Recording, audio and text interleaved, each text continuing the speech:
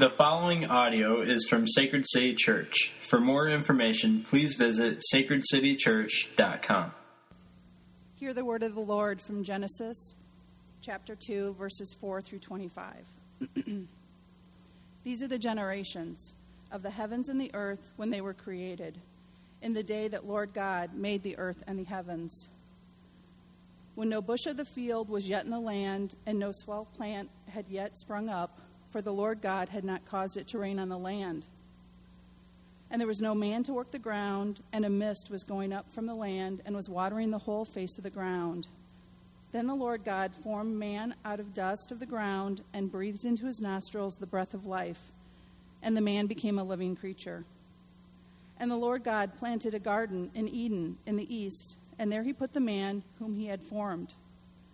And out of the ground the Lord God made spring up every tree that is pleasant to the sight and good for food. The tree of life was in the midst of the garden, and the tree of the knowledge of good and evil. A river flowed out of Eden to water the garden, and there it divided and became 4 rivers. The name of the first is the Pison, and the one that flowed around the whole land was Havalia, where there is gold. And the gold of that land is good. Bdellium and onyx stone are there. The name of the second river is the Gihon. It is the one that flowed around the whole land of Cush. And the name of the third river is the Tigris, which flows east of Azaria. And the fourth is the Euphrates. The Lord God took the man and put him in the garden to work and to keep it.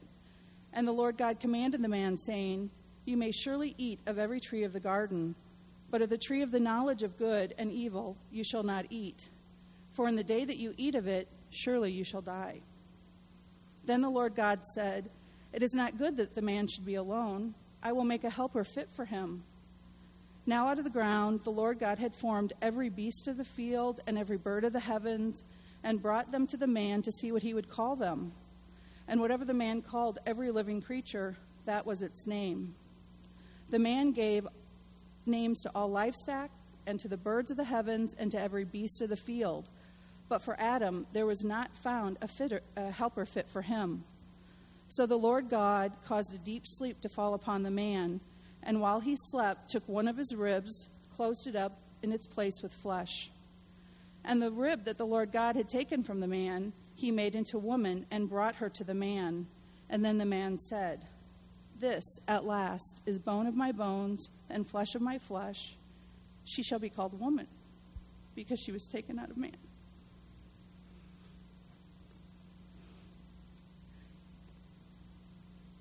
Therefore, a man shall leave his father and his mother, and hold fast to his wife, and they shall become one flesh.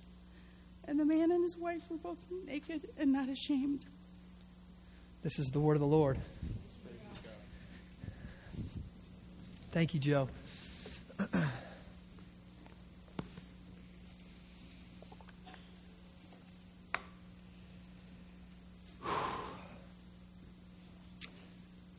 Father, your word is good.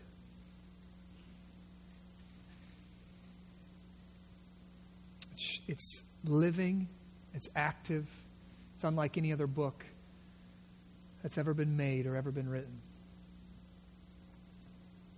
It contains the Word of God. It tells us who we are. It tells us where we come from. It tells us why we're here. There's a weightiness to it. And I pray that we don't play fast and loose with your Word, but we place ourselves under it.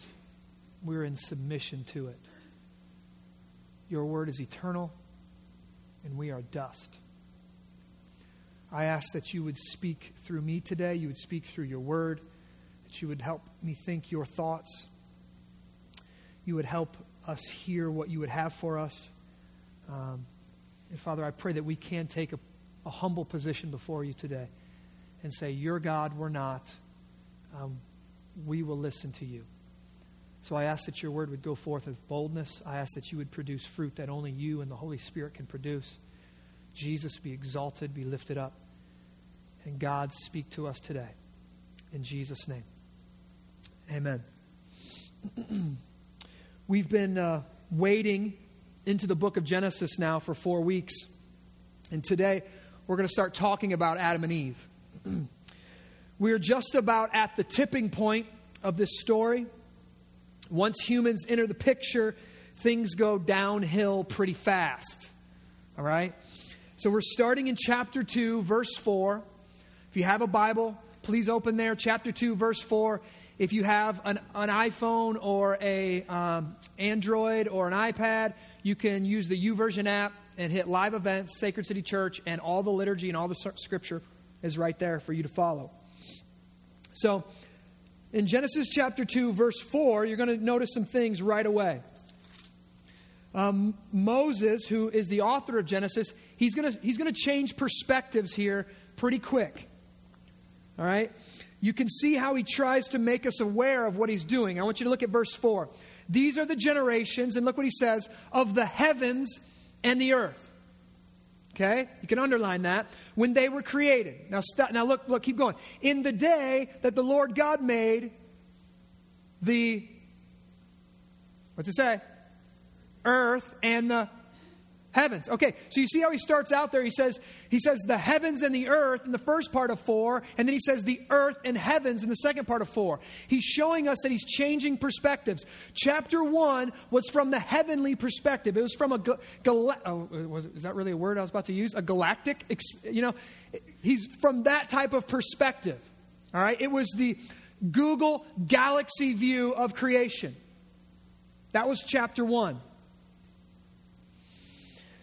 And now in chapter 2, God is narrowing the scope. Genesis 1 was way out in the heavens view, and now it was God's cosmic view of creation. And now this, chapter 2, is the street level view of creation. See, the galaxies weren't God's crowning achievement. He didn't create the galaxies and go, wow, that's it, it's over. Man was. So we see now God has this huge view of creation in chapter 1 where it's the big picture view, and it's, I'm going to use the word, I don't know if it's right or not, the galactic view of creation. All right? And now he's narrowing the scope. Now it's like this. If you're a filmmaker, you've got the wide angle lens of the battle where you can see, I love it, like Lord of the Rings, they got that wide angle view, and you can just see the thousands upon thousands storming Helm's Deep or whatever. And then what does the camera do? Camera zooms in right on a character. Right? To show what's going on with the ring or what's going on with one of the main characters. That's what Moses is doing as he's writing creation now. Chapter 1, wide angle view. Chapter 2, we are narrowing the scope. In Genesis 2, Moses is bringing this drama to a close-up on the beginning of the human race. Up until this point, if you can remember, God has been the sole actor. The Bible's not about us. The Bible's about God and revealing God to us. Chapter 1, he's the only mover and shaker. He's the only one that existed before everything else existed. He's the uncreated creator. God is the sole actor, right? We know objects stay in motion, right? If they're in motion, they stay in motion. Objects must be acted upon to be able to put in motion. God is the sole actor. He puts all things in motion. And now today, we get to meet the first humans. Adam and Eve. Moses is going to start unrolling and unpacking what he said in chapter 1, verse 27, that man is made imago Dei, or in the image of God. See, Adam and Eve, according to the Bible, are not just smart animals. They're not just one step up the evolutionary ladder. God doesn't speak man into existence like he does some of the other aspects of creation. God carefully and thoughtfully and meticulously forms them from the dust, forms Adam from the dust of the ground. Like a potter forms the clay into the shape that he or she desires. In chapter 2, we begin to see God as a skilled craftsman. Not only is he powerful, he could speak it into existence, like he did light. Let there be light. Boom. Light existed. Not only is he powerful, but he's intimate. He's a craftsman. He puts his hands on. So God forms man from the ground, and then he breathes into him, and he makes him a living being. The implications of this verse are quite immense. mystics and philosophers have argued for centuries over what really constitutes a human person. What makes a man, a woman, a woman? What makes us different from the animal kingdom? This has led many people to believe that the spirit or the soul of a person is what is real and most meaningful. Have you ever heard that? Right? I'm sure some of you, we are a spirit. Our spirit is who we really are, and our soul is the most meaningful part of who we are. They say our souls are what separates us from the animal kingdom. And therefore, that is what it really means to be human. To be human means to have a soul. This line of thinking has led to a belief in ancient times past called Gnosticism. It's a theology or a line of belief that believes the spiritual is good and the physical is bad. So if you want to be enlightened, this line of thinking is still prevalent today. If you want to be enlightened, if you want to be good, you must work really hard and rid yourself of the physical and lean totally into the spiritual. Many Christians today have been influenced by this line of thinking. They read Scripture and they think that God hates the physical, real world that we live in, but He loves the spiritual, ethereal world. They believe that God will one day rescue us from this physical world so they can live in some purely spiritual heaven. Genesis 2 blows that framework out of the water. Genesis 2 shows us that our soul was not alive before it had body. And neither was our body alive before it had a soul. God is a spirit.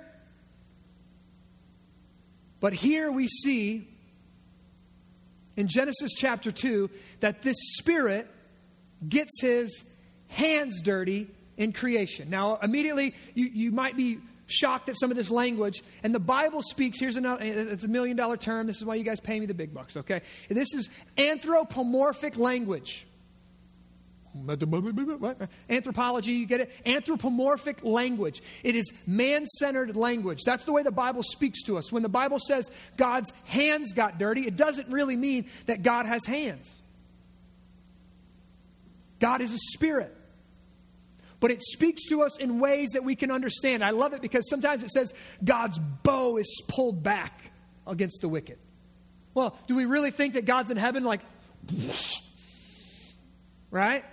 No. Or His arm is not too short to save, right? Now, is God really like, I hope I can get that, right? He speaks and stuff and galaxies appear. But the Bible speaks of God in an anthropomorphic way, a man-centered way, ways that we can understand. So when He speaks of God having a mind, and when He speaks of God having arms and limbs and heart, He's not saying that that's what God looks like, and God actually has those things. He's speaking to us in ways that we can understand, that God is intimately involved in His creation. I love this. God is a spirit, but He gets His hands dirty in creation. Think about that for a moment. I love this. God obviously doesn't see manual labor as demeaning. To God, the dirt itself is sacred. God is doing holy work as He molds the dust into the shape of the first human man. I want you to think about that. Men, women, a Christian worldview sees digging ditches as a holy work. Construction, the arts, and manual labor aren't just for people who can't make it in college. Jesus Himself was a carpenter. God does not think that manual labor is demeaning at all.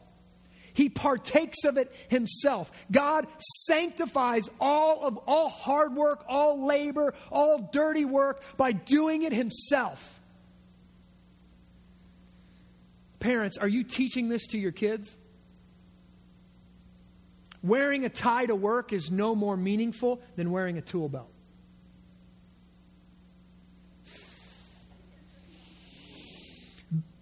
you're like, oh, okay, let me get you this one.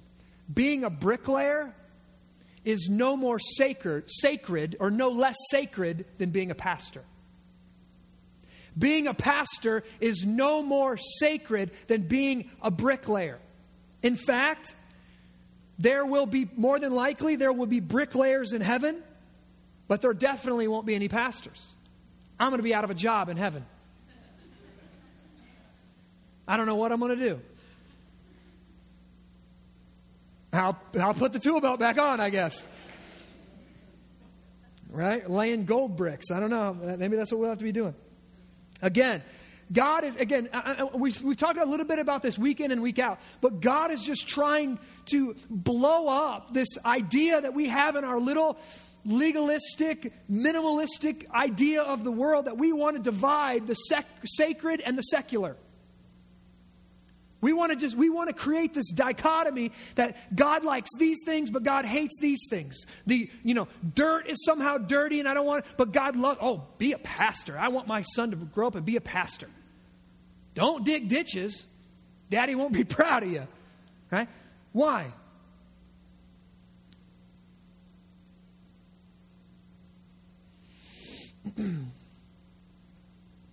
I love it. It's just that whole worldview. That whole worldview, sacred, secular, it's just garbage. It's absolutely garbage, and it's just flowed over from Greek line of thinking, from Gnosticism, from this, the soul is good and the flesh is bad.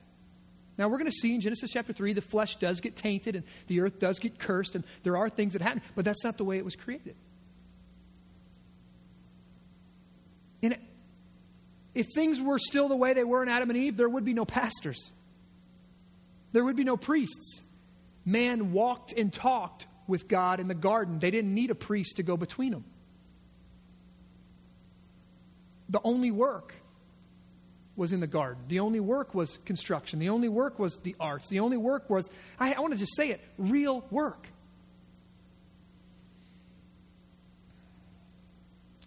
Abraham Kuyper, one of my favorite theologians, he has famously said this: there is not 1 square inch in all of creation that God does not rightly say, mine. There is not 1 square inch in all of creation that God does not rightly say and rightly lay claim to as mine. And if it's His, it's sacred. Sacred, all sacred means is devoted to God. If all of creation is His, then it's all sacred.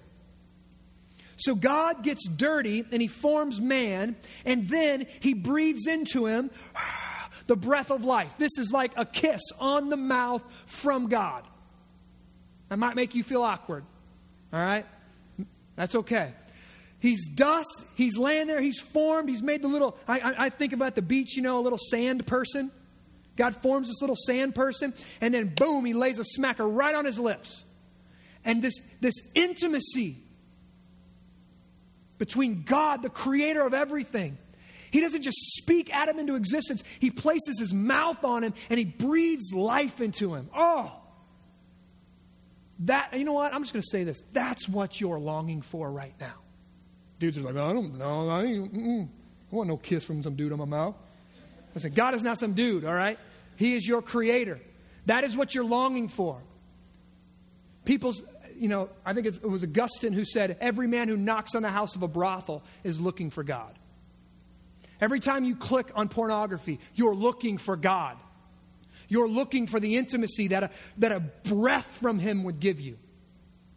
All men, we desire to see the face of God. We desire to know God because that's where we're completed. That's where our soul finally stops craving other things. You can never get enough alcohol. You can never get enough drugs. You can never get enough sex. You can never get enough food. You can never get enough popularity. You can never get enough meaning because you're trying to grab it from all these different places. But when you rest in God, when you let Him breathe into you the breath of life, your soul can be satisfied. And that's what you're looking for. That's what you're looking for. So from this text, I want to ask you this question. What is more important? The dust or the breath? And I'm going to answer it for you. both. Any attempt to separate life from the physical is not biblical. Do you hear that? So many people think like God's got this soul machine somewhere. And your souls are like alive in this soul machine. And then your mom and dad get pregnant. And God takes a soul from the soul machine, puts it in the body, and now you're alive. Right? God, when you're physically being formed by a miracle, God is placing your soul there. You're not alive before you have a body. You come to life with a soul in a body at conception. God is showing this. Why doesn't he just pop out a soul? He forms it from the dust of the ground and breathes into it the breath of life. The physical is not worse or somehow demeaning or somehow secular, and then the real person is the soul. False dichotomy. The dust is just as holy as God's breath. Whoa. Really? The dust is as holy as God's breath? Where did the dust come from? God's breath? Earth. It came from God's breath. Why do we assume that the dust is somehow less holy than God's breath that he's breathing into the dust? Right? To be truly human means to be completely breath and completely dust at the same time. Fully breath and fully dust. Fully spiritual, fully physical. That's what it means to be truly human. To be spiritual and physical. When we die, our souls don't just float up to heaven for some ghostly existence. God gives us a brand new spiritual body to wait for Christ's consummation of his kingdom when he will return, and he'll give us a brand new physical body to live in his brand new physical new heavens and new earth. Real grass, real earth, real city. That's where this is all headed. That's the end of all things. It's not floating around in heaven. People get so weird when they start talking about this stuff. Will we recognize people in heaven? It's like you're thinking about, like, was that wisp of smoke? Was that my grandma? Do we all look like little cherubs floating around with harps? I hope not. I seriously hope not. Listen, as Christians, we don't shun the world and just sit around until God beams us up like Scotty from Star Trek. We are to embrace, do you hear that, Christians? You are to embrace the good of God's creation, and you're to live on this earth like real people who treat their everyday life as sacred unto the Lord. I didn't know, man. I am just I'll be honest, I grow tired of meeting kooky, goofy, crazy Christians. I just grow tired of them. Don't know how to live in the real world. Meet them at the store. They got snot. Their nose is bright red. They got snot running down their face. How you doing? Oh, I'm blessed, brother. I'm blessed. Really? You look like you're sick. Oh, no, I'm healed in Jesus' name.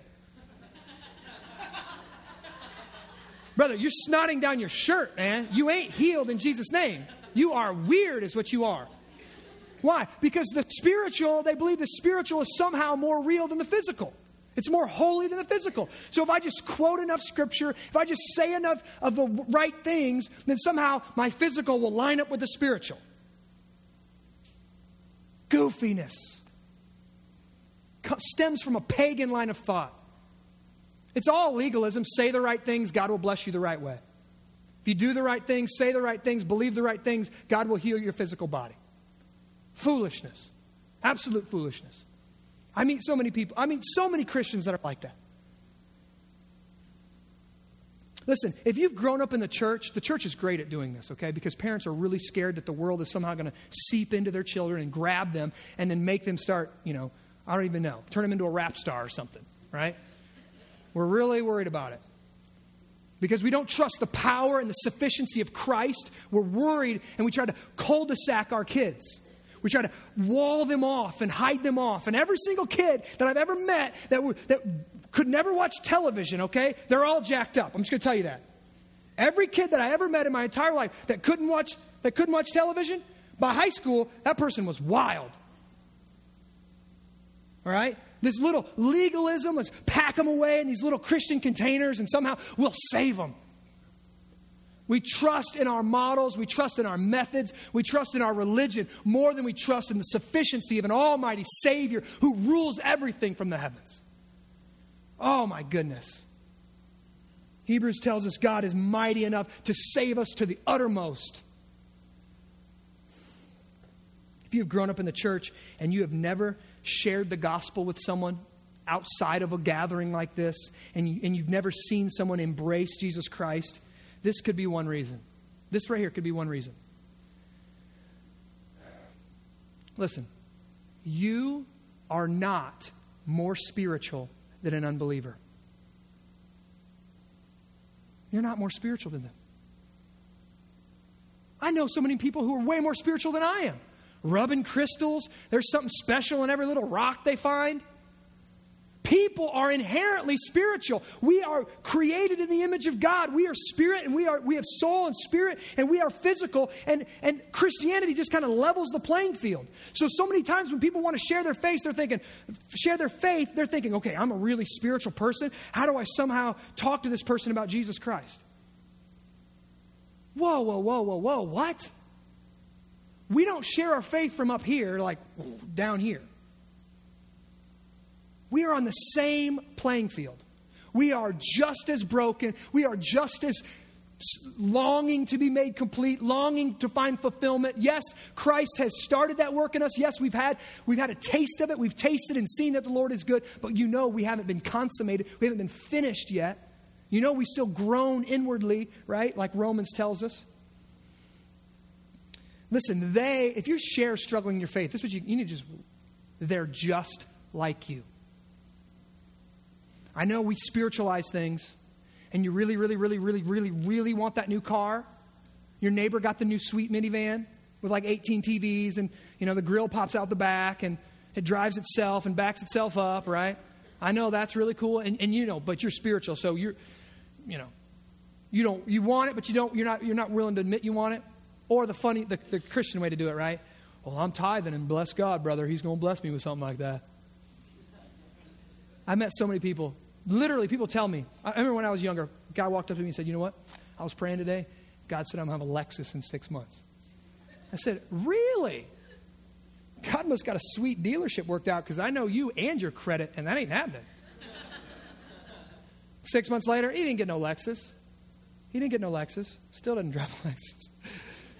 Why? We want to be, I don't even know what it is. We're desiring, we're longing for a higher spiritual plane.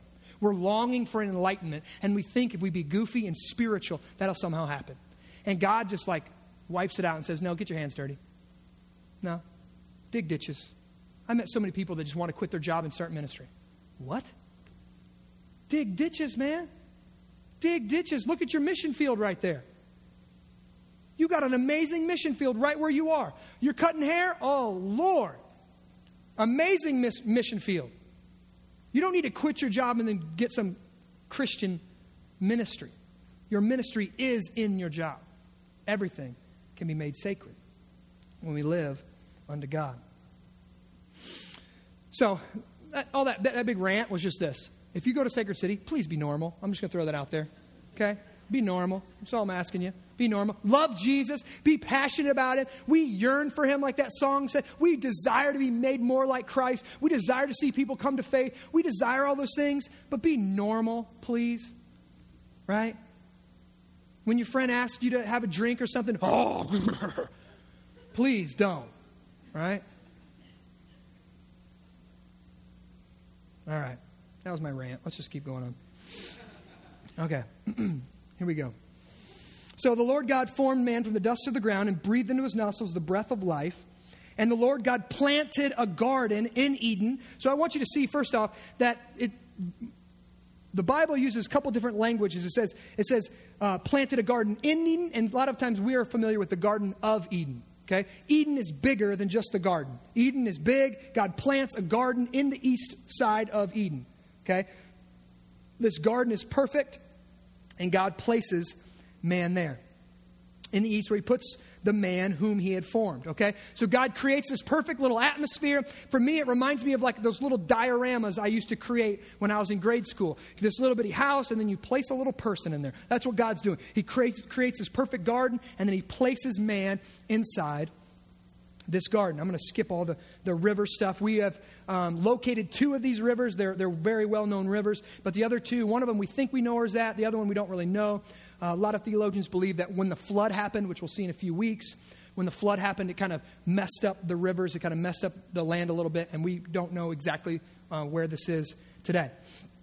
Verse 15. Is that where I'm at?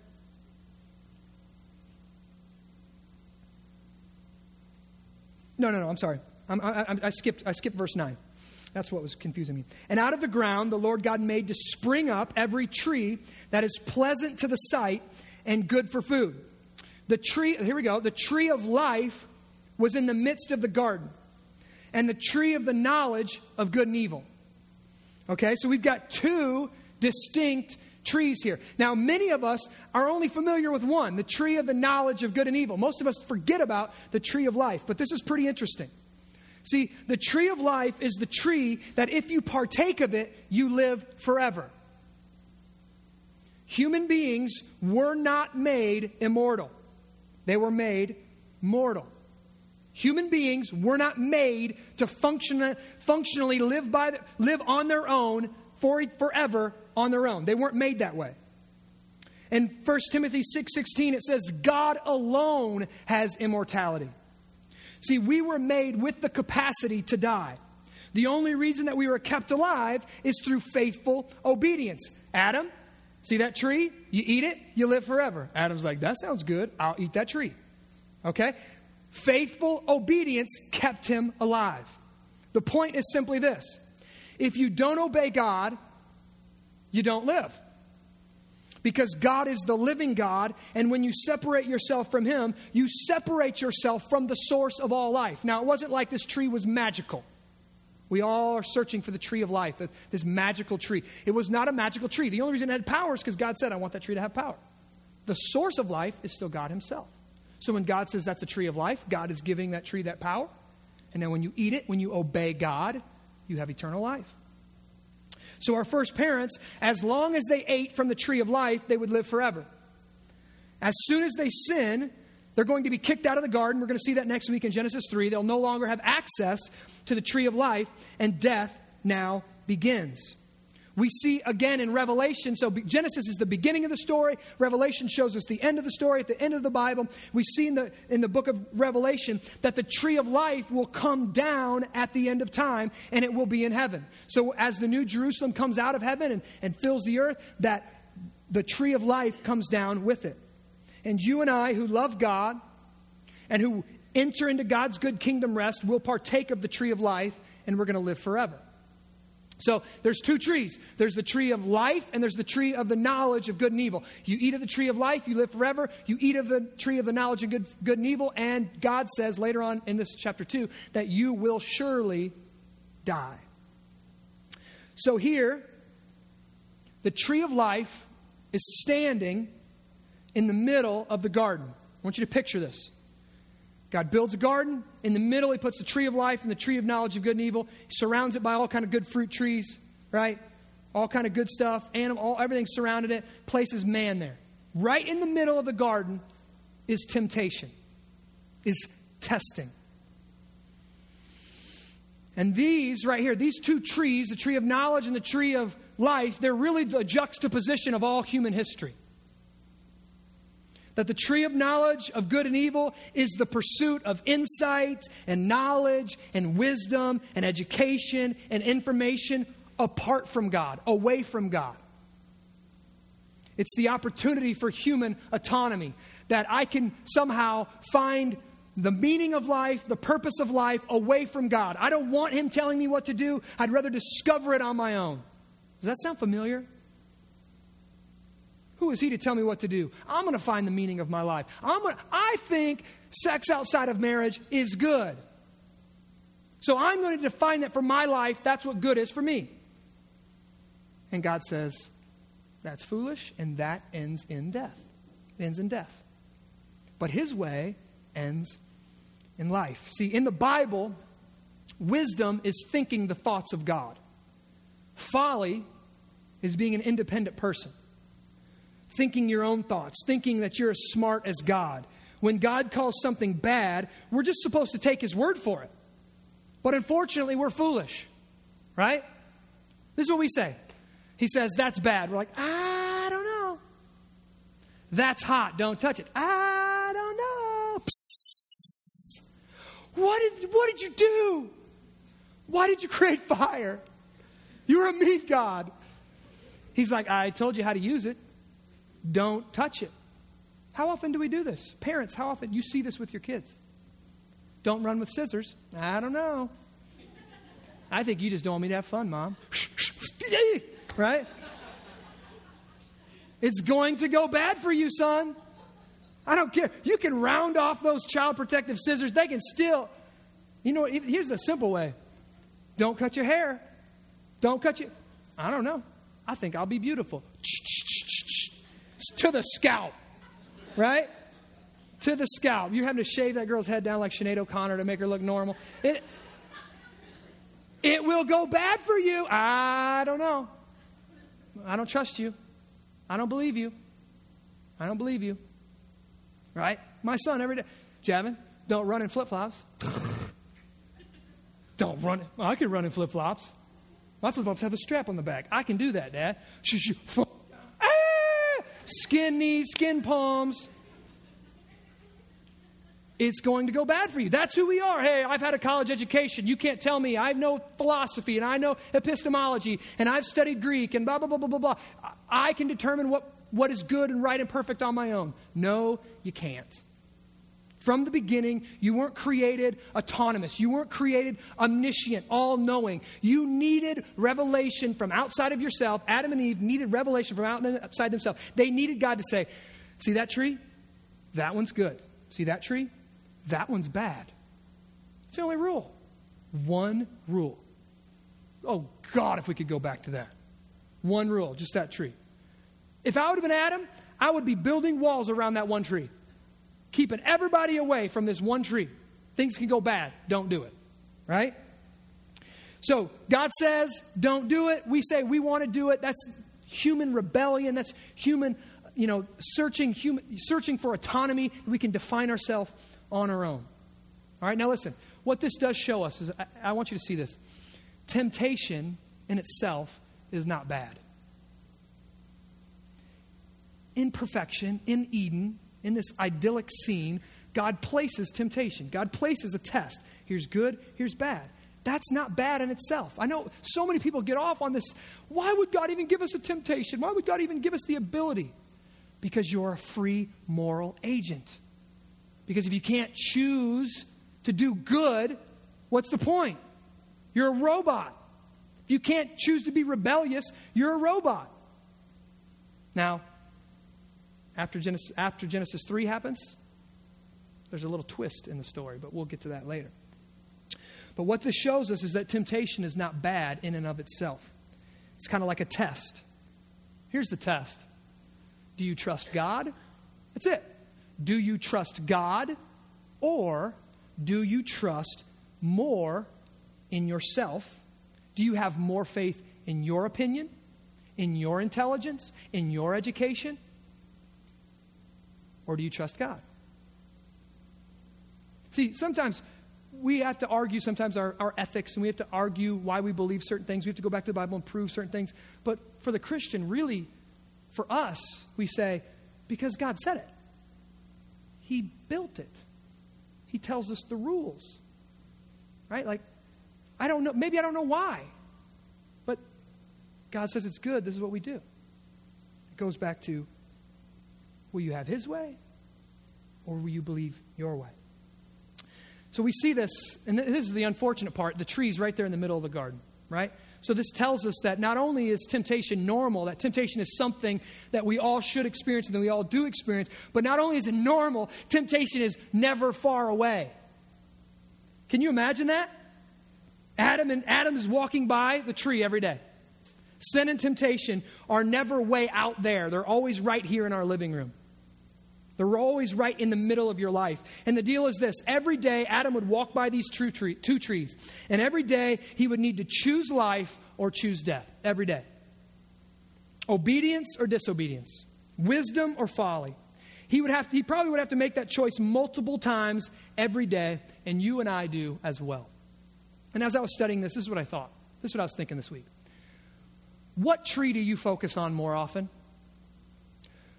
The Christian or the worldview that says the physical is bad or somehow less important and the spiritual is more important, that they like to lock their kids away, and I was talking about that. One of the things they do is they focus on the tree of the knowledge of good and evil. That's all they focus on.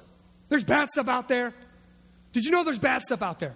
Did you know there's bad things on the internet? You know there's bad things on TV? You know there's bad books? Who's in your class? What's that kid that's sitting next to you? What's he like?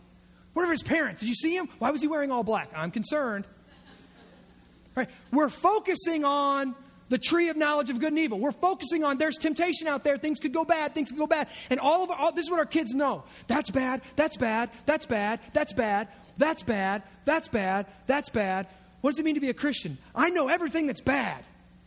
I know everything that's just wrong about the world. I'm an expert on sin. Don't do that because that's sin. Don't do that because that's sin. Don't do that because that's sin. We focus on the tree of the knowledge of good and evil. How often do we focus on the tree of life? How often do we teach our kids how good and gracious and loving and perfect God is? How often do we focus on what will nourish us, what will give us life, how to go to His Word and read and how to fellowship with Him, how to draw upon the union that I have with Christ because His Spirit dwells in me? How often do I train my kids on doing that? Instead, I train them to avoid the tree. Okay, just don't look. Just don't look at the tree when you walk by. Walk really fast when you're walking by the tree of knowledge of good and evil. And maybe it won't jump out and get you.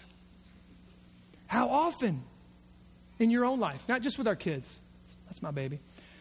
How often, can I ask you this? Men, women who struggle with addiction, do you spend more time dwelling on the tree of knowledge of good and evil? The negative sin, the negative side? Do you spend more time dwelling on that or dwelling on the tree of life for the Christian? Dwelling on that God will come and dwell inside you. We have a union with Christ. We've been given a righteousness that's foreign to ourselves. How often do you dwell on the beauty and sufficiency of the gospel? Do you spend more time trying to avoid sin or trying to manage sin or trying to just not feel bad anymore? Right? Now here's the truth, God. All right, I'm praying because I'm repenting, but the truth is, I really just want to do it and I don't want to feel bad about it anymore. It's not repentance. And you're probably not even broken over your sin. You're just tired of getting caught.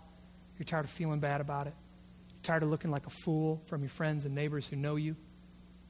You haven't been broken over it, and you haven't seen the goodness of God. The tree of life is the goodness of God. Thomas Chalmers, a couple hundred years ago, he wrote this amazing sermon, and it was called The Expulsive Power of a New Affection. What he was saying is, you're never going to defeat sin by trying to defeat sin.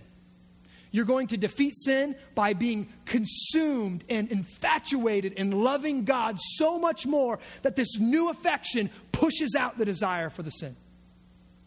I want to know God so much more, and that desire for God pushes out the desire for pornography or addictions or power or whatever it is that's gripping us in the moment. The expulsive power of a new affection. So, here we go. Let's keep going. On and on and on. Let's go to verse 18. Then the Lord God said, "It is not good that the man should be alone. I will make a helper for him." This should arrest us right here. This should catch us off guard. If we were reading straight through chapter 1 into chapter 2, if we were reading straight through, we would go, whoa, there's something different here. This should abruptly interrupt the flow of the creation account. God has been giving His benediction, that's His good word. He's been saying it is good over and over after every facet of His creation. But now He breaks the flow and He gives, He pronounces what's actually called a malediction. He doesn't just say it's not good. He says it's bad. He's good. Let there be light. It is good. It is good. It is good. It is good. Man, he's alone. It is bad. We should be caught off guard. We should be arrested here to pay attention to what he's trying to say.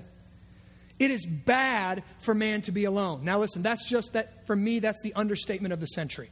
Okay? It's bad for man to be alone. Have you guys seen Castaway with Tom Hanks? Right?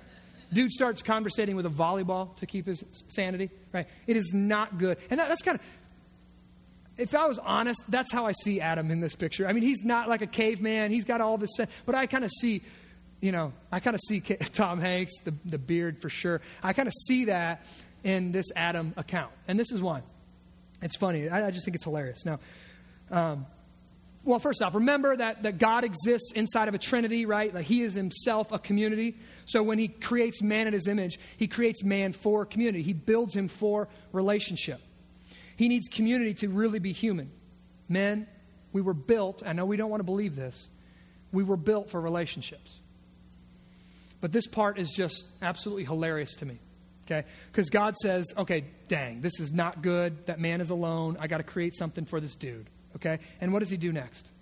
What does God do next? Let's look.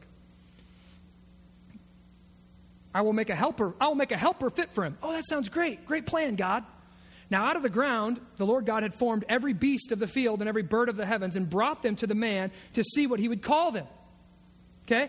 So God pronounces, it's bad, man is alone. Adam's like, finally, I'm glad you're seeing this. It's bad that I'm alone. Okay. What are you going to do? I'm going to form a helper for you. Okay. What are you going to do? I'm going to form animals. I'm going to bring all the animals in front of you, and I'm going to let you name them. All right? He makes animals. He makes all the animals, and then he parades them in front of Adam to name them to see if any of them are fit for a relationship with him. Can you picture this in your mind? Now I'm picturing Tom Hanks. He's sitting there. God is parading these animals by him. All right? Adam is sitting there as God ushers the bear past him. Adam is like, I will call him Bear. But no, that will not work for me. Right? I'll call that a dog. Wow, he looks like a really good friend, but no, he's not fit for me. All right? God ushers the monkey. Well, I think we're getting closer here, but no. Adam goes through all the mammals and is like, absolutely not. There is no helper fit for me. Now, this is what I'm picturing in my mind. I love this because I believe this is kind of like men asking for directions here. Most men will only do it when they realize they're hopelessly lost. You've seen the same gas station 3 times. Your wife's pointed it out twice, and now you see it coming up, and you're like, eesh. You denied it the first 2 times, and now you know you're caught. You have to stop and ask for directions. I think this is exactly what God is doing here. He tells Adam, it's not good for you to be alone, and then he proves to him just how lonely he is. Ushering all the animals. Adam's like, that thing's cool. A saber-tooth, that's cool. But I ain't cuddling up with that thing. That ain't going to fit. Right? That donkey? No. So he's ushering all these animals to try to let him feel the weight of you are really alone in the garden and it is not good for you. And then I love this. I absolutely love this. God wanted Adam to really, really appreciate Eve. So God knocks him out and he goes to work. He removes one of his ribs. He doesn't make her from the dust separate from Adam. He removes one of his ribs and he fashions her, he forms her into his helpmate, the first woman. Commentators have said God didn't take part of his head, that she would feel above him, nor his feet, that she would be below him. But God took her from his side, from his rib, because her place was beside him. Men, you put your arm around your wife, you say, welcome home, baby. That's where she's meant to be. At your side. Not in front, not behind, not above, not below. At your side. So God himself forms a helper suitable for Adam. Now, ladies, you might be bristling. Don't bristle at the term helper. Okay? Because the term helper is used of God himself later in Scripture. God is our helper. So God uses it of himself. It's not a derogatory term that says man is somehow up here and women are down here and we snap and I need a beer. And she runs around and, I'm sorry, my long skirt, I'm tripping on it, right? I was sorry. I was sewing our children's clothes. I apologize. Hold on, because the butter, I've been churning it all day and it's almost ready, right? No, this is not what God is presenting here. It's a helper. It's two pieces of a puzzle. All right? At Sacred City Church, we take the historical position. We are complementarian. That means men and women are created differently. They're distinct, but they're equal. We say it like this. They're equal, but not equivalent. All right? They're equal, but not equivalent. They're two pieces of a puzzle. They both have dignity, value, and worth, but they do different things. They complement each other. Now, one thing I do want to show you here, men, is, and you might not like it here, but this is kind of what happens. God creates this perfect, idyllic garden. He places us in there. He says, I want you to tend it, and I want you to keep it. And because he places this calling on our life to subdue creation, to make culture, to build cities and expand the goodness of his creation, he says, you can't do it on your own. You need a helper to help you do this thing. The stuff that I've been able to accomplish in my life, my wife and I talk about it often. There's no way I could be who I am today without my wife. There's no way I could do what God's called me to do without my wife. My wife is my complement. She complements me. She gives me strength and ability to do things that I couldn't do without her. There's no way. She is my better half. My fruitfulness for God would decrease by probably, 60, 70% without my wife. She allows me, she helps me do the thing that God's called me to do. But one thing I want you to see here, men. God gives us a job before he gives us a woman. I'm sorry, but if you can't keep a job, you can't love a woman. Sorry, dudes, but you got to see this. Before the curse, before a woman, God made us and he made a garden and he put us there to work it and keep it. This shows us that getting a job and keeping a job is as much a discipleship issue as prayer or Bible study. Oh, but here comes that Gnostic thinking. What? But I'm going to stay at home and I'm going to live with my mom because I'm studying the Bible and I'm learning Greek. Good. And get a jobby job at the same time. Because you can't just be this little spiritual halo boy and try to just mooch off your mom the rest of your life. Getting a job is a discipleship issue. Keeping a job is a discipleship issue. I know people get fired for unethical reasons and people get dismissed for unethical reasons. I realize people lose their job because of bad economies and businesses go under. I realize all those things. But getting a job is a discipleship issue. Work at McDonald's if you have to. You mean my wife wasn't even in here when I was giving her all those compliments? Dang it. Listen to the MP3, babe. It's on the podcast.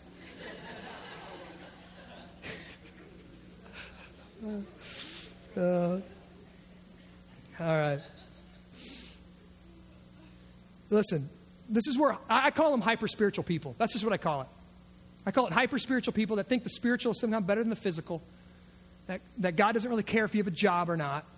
You can live in your mom's basement playing video games the rest of your life, and God's okay with that.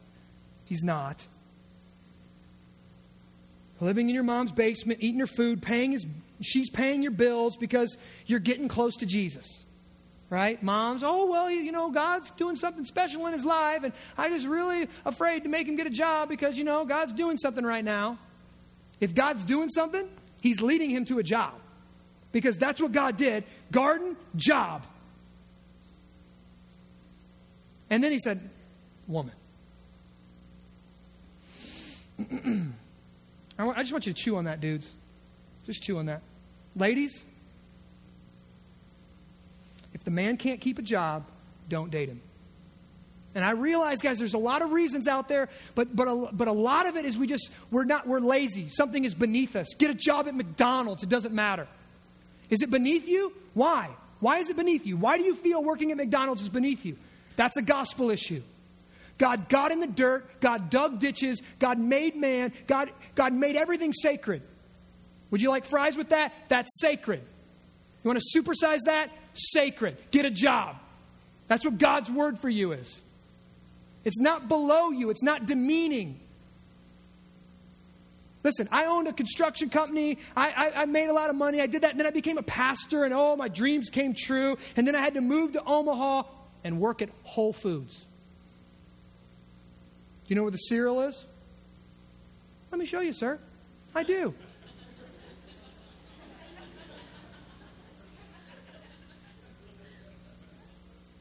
Listen, it was a gospel issue in my heart. God had to humble me. And I came to love that job. I came to love that job. Just get to serve people and hang out, right? Share my faith. I loved it. Eat crazy, weird food. It was good. Listen, ladies, if you can't keep a job, don't date him. It's that easy. It's that simple. It's a theological issue. He was made by God to work, not sit at home and pet your hair. I don't care how good he treats you, ladies. That petting will get old real fast. All right? If he doesn't have a job, don't date him. Men were created to work. I'm just going to get off on that. I don't care how good he treats you because it won't matter a year into the marriage when you're still eating ramen noodles. It won't matter. He's so sweet to me, though. Yeah, I see that. Why are you riding a bike to work? Right? Right? Tandem. You can only afford one. You're on the handlebars. But he loves you. Yeah, and you can't have kids. You know you can't have kids because you can't support them. Goodness gracious. Oh, Lord. I'm going on. Okay. And now we see God. This is what God's doing here. God creates this woman fitting for the man, this helper fitting for the man. And look what God does. So Adam named all the animals, and then the deep sleep, and he made into a woman. And then man says this. This at last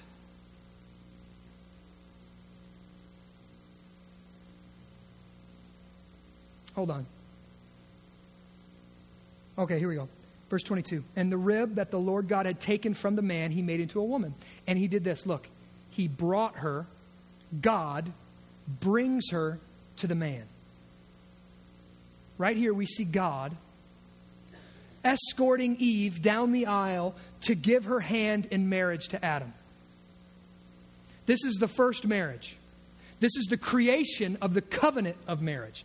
In Genesis chapter 2, we see that God created man and woman, and he created marriage to be between one man and one woman. Marriage is exclusive. One man, one woman. I know there's this, oh man, I don't even want to go there, but I will. Mormonism, originally polygamists. They've kind of backed away from it now, but they're still, you can see there's shows on television called Sister Wives. Right? Oh, it's totally normal.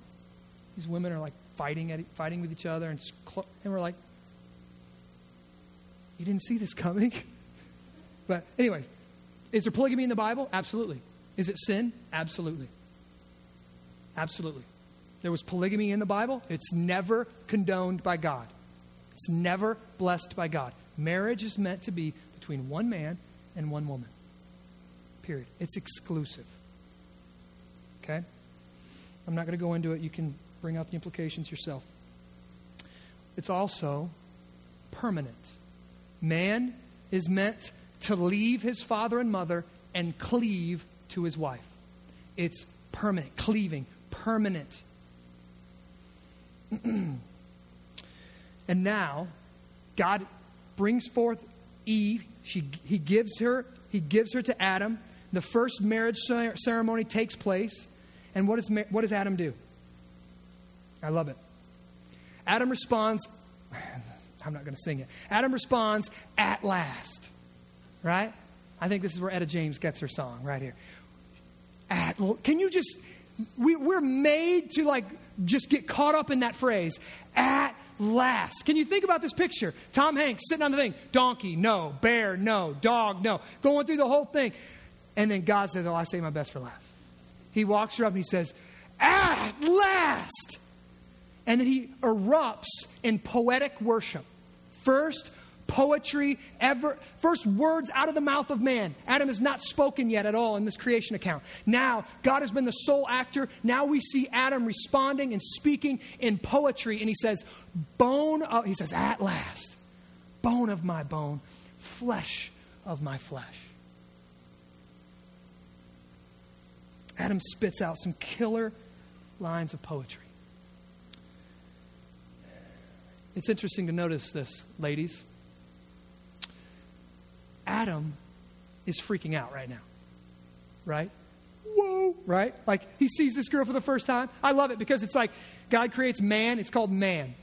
Adam sees woman. He's like, whoa, man, right? Like that's just how it happened, right? He's like in shock and he's in worship.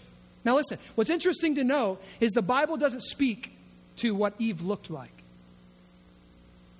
Was she a tall, skinny blonde? Was she short and thick brunette? Was she a fiery redhead?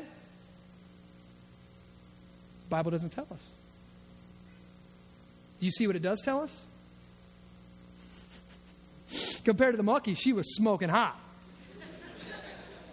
Listen, right? Compared to the donkey that God brought by me, this chick is a 10.5. Okay? Now listen, it's funny, but God's doing this for a specific reason. God is doing this for a specific reason. God doesn't issue a description of physical beauty that everyone else must live up to, ladies. God doesn't say, here is beauty. This is her shape. This is what she looks like. This is how she does her hair. Now all you ladies, live up to that. God doesn't set a beauty standard and cause you to live up to it. Men, God doesn't say, here's beauty, go after it. That's what you need to look for in a wife. I love it. I absolutely love this. God says this, men. Your wife is your standard of beauty. Your wife.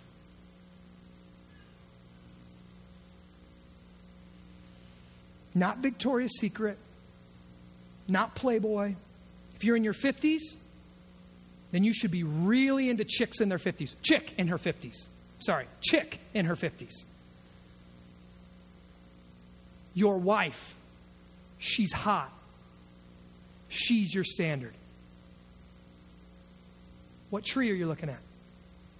See, man, if we're looking at the tree of life and God says this is good, then we're looking at our wife and like, she is hot. She completes me. She'll kiss me even when I have a nasty beard. This is good. But if you're looking at the tree of the knowledge of good and evil, you're looking at Playboy, you're looking at television, you're looking at whatever magazine you're wanting to look at or the internet or whatever you're wanting to look at, and you say, oh, that's the standard of beauty. Well, I'm unsatisfied. God says it's amazing. Your wife is your standard of beauty. We have no idea what Eve looked like. No idea. She could have been as hairy as a monkey. We have no idea. We know she didn't come out shaving her legs, right? Everybody's like, oh my God, I've never thought about that.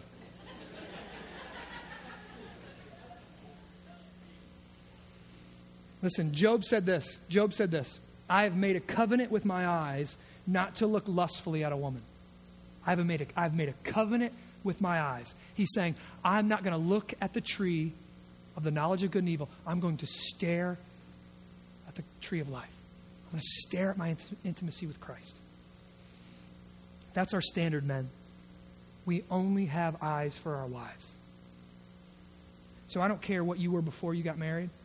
If you're a guy who likes thick girls, you like tall girls, you like skinny, it don't matter. What God gave you, what you married, that's what you're into now. Scripture then says, therefore a man shall leave his father and mother and cleave to his wife. I'm not going to spend a lot of time. You need to separate from your parents. Okay, you need to become your own person, husband, wife, to become one, new people. When your mom-in-law gets in the mix, things get weird, okay? So move out, do what you got to do to become one. And then one of the best verses in all the Bible, verse 25. And the man and his wife were both naked and were not ashamed. Do you see what's happening here? God has created a perfect garden. It's got brilliant sunsets and sunrises. It's got sparkling clear water that flows down from a gorgeous mountain. There's good, fulfilling work there. There is succulent fruit to eat. And Adam and Eve are both enjoying eternal life while naked. This is good. This is paradise. And only an idiot could screw it up. But that's exactly what we did. It's exactly what our parents did. We're going to talk about that next week. Adam and Eve chose to define good and evil on their own. They chose to eat from the tree of the knowledge of good and evil and create their own world where they can make their own rules. They wanted to live autonomously, separate from God. And can I ask you today, are we any different? How often do you knowingly choose to give in to temptation? How often do you willfully do what you know you should not do? The Bible calls that sin. And the holy God of the Bible says that sin deserves death. There is no life apart from God. And if you want to do your own thing, Romans 1 shows us again, if you want to do your own thing and say, well, I believe marriage should be for whoever wants to get married. And if you want to do your own thing, God doesn't come down and just crush you. He says, oh, okay, go ahead. It's going to go bad for you. It will end in death. Listen, God has not changed his standard. There is no curve. He's still holy and perfect and demands perfection out of his creation. Perfection, not good enough. There is no good enough. The good enough is perfect. If you're not perfect, you fail. You deserve death and hell for eternity. But this is what he's done. Listen, this is what he's done. This good, gracious, holy, just God, this is what he's done. The perfection that he demands, he's fulfilled it on his own. He sent his son, Jesus Christ, to this earth to live the perfect life that we all should live. And Jesus then died the death that every one of us deserve. We've earned it. It's our paycheck for sin. It's coming at the end of the week. Death. Christ cashed that out for us. Christ died by taking our sin in and on himself and carrying it to the cross and letting God crush him, letting the wrath of God be poured out on him so the wrath of God could be diverted around us if we embrace him by faith. Jesus took the place of those who embrace God by faith. And Jesus gives to those who take him by faith, he gives them a new, perfect righteousness that's not their own. He covers you with this new brilliant standard, this new cloak of many colors, this new animal skin that we're going to see later in Genesis. He covers us with this righteousness that's not our own, that's from his own son, the right standing, the report card that Jesus got, the perfect A's all through his life. He gives it to us by faith. It's a foreign righteousness. His perfect obedience, his perfect lifelong obedience, Jesus credits to our account. It's amazing. Listen. We have a hard time seeing a holy God and a loving God. And he's both. You can't have one without the other. Listen, he's a loving God, so we can come to him.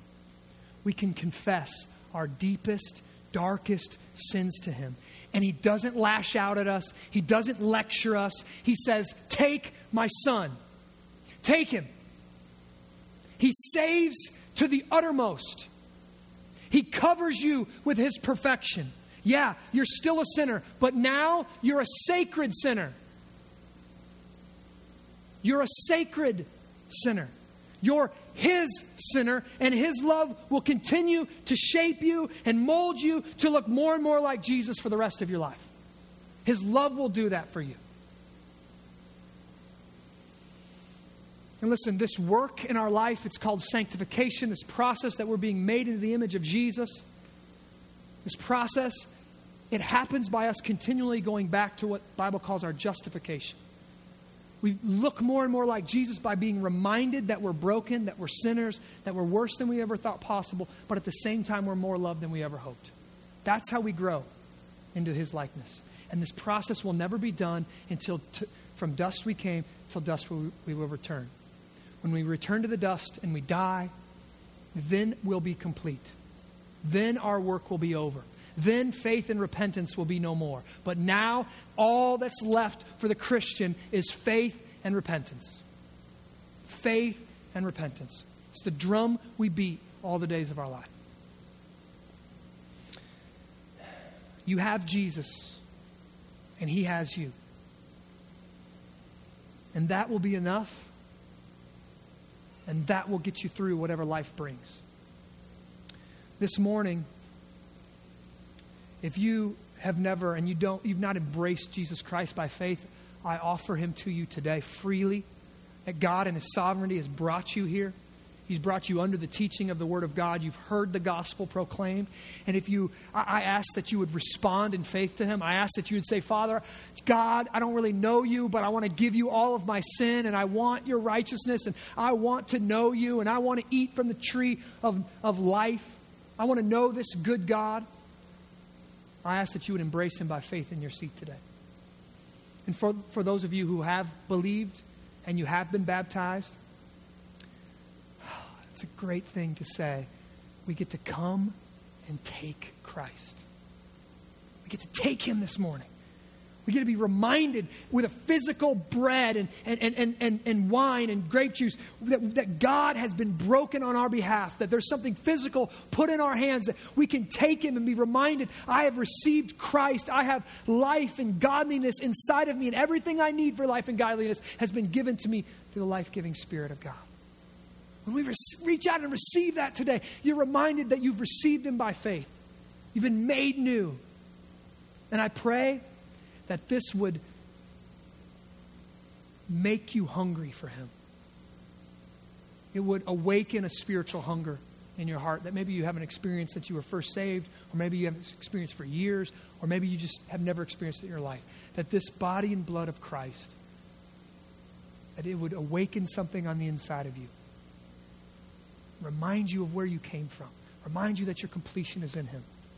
Father, I do thank you for the elements. I thank you for the body and the blood of Christ. Jesus said it's broken for us. It's shed out for us.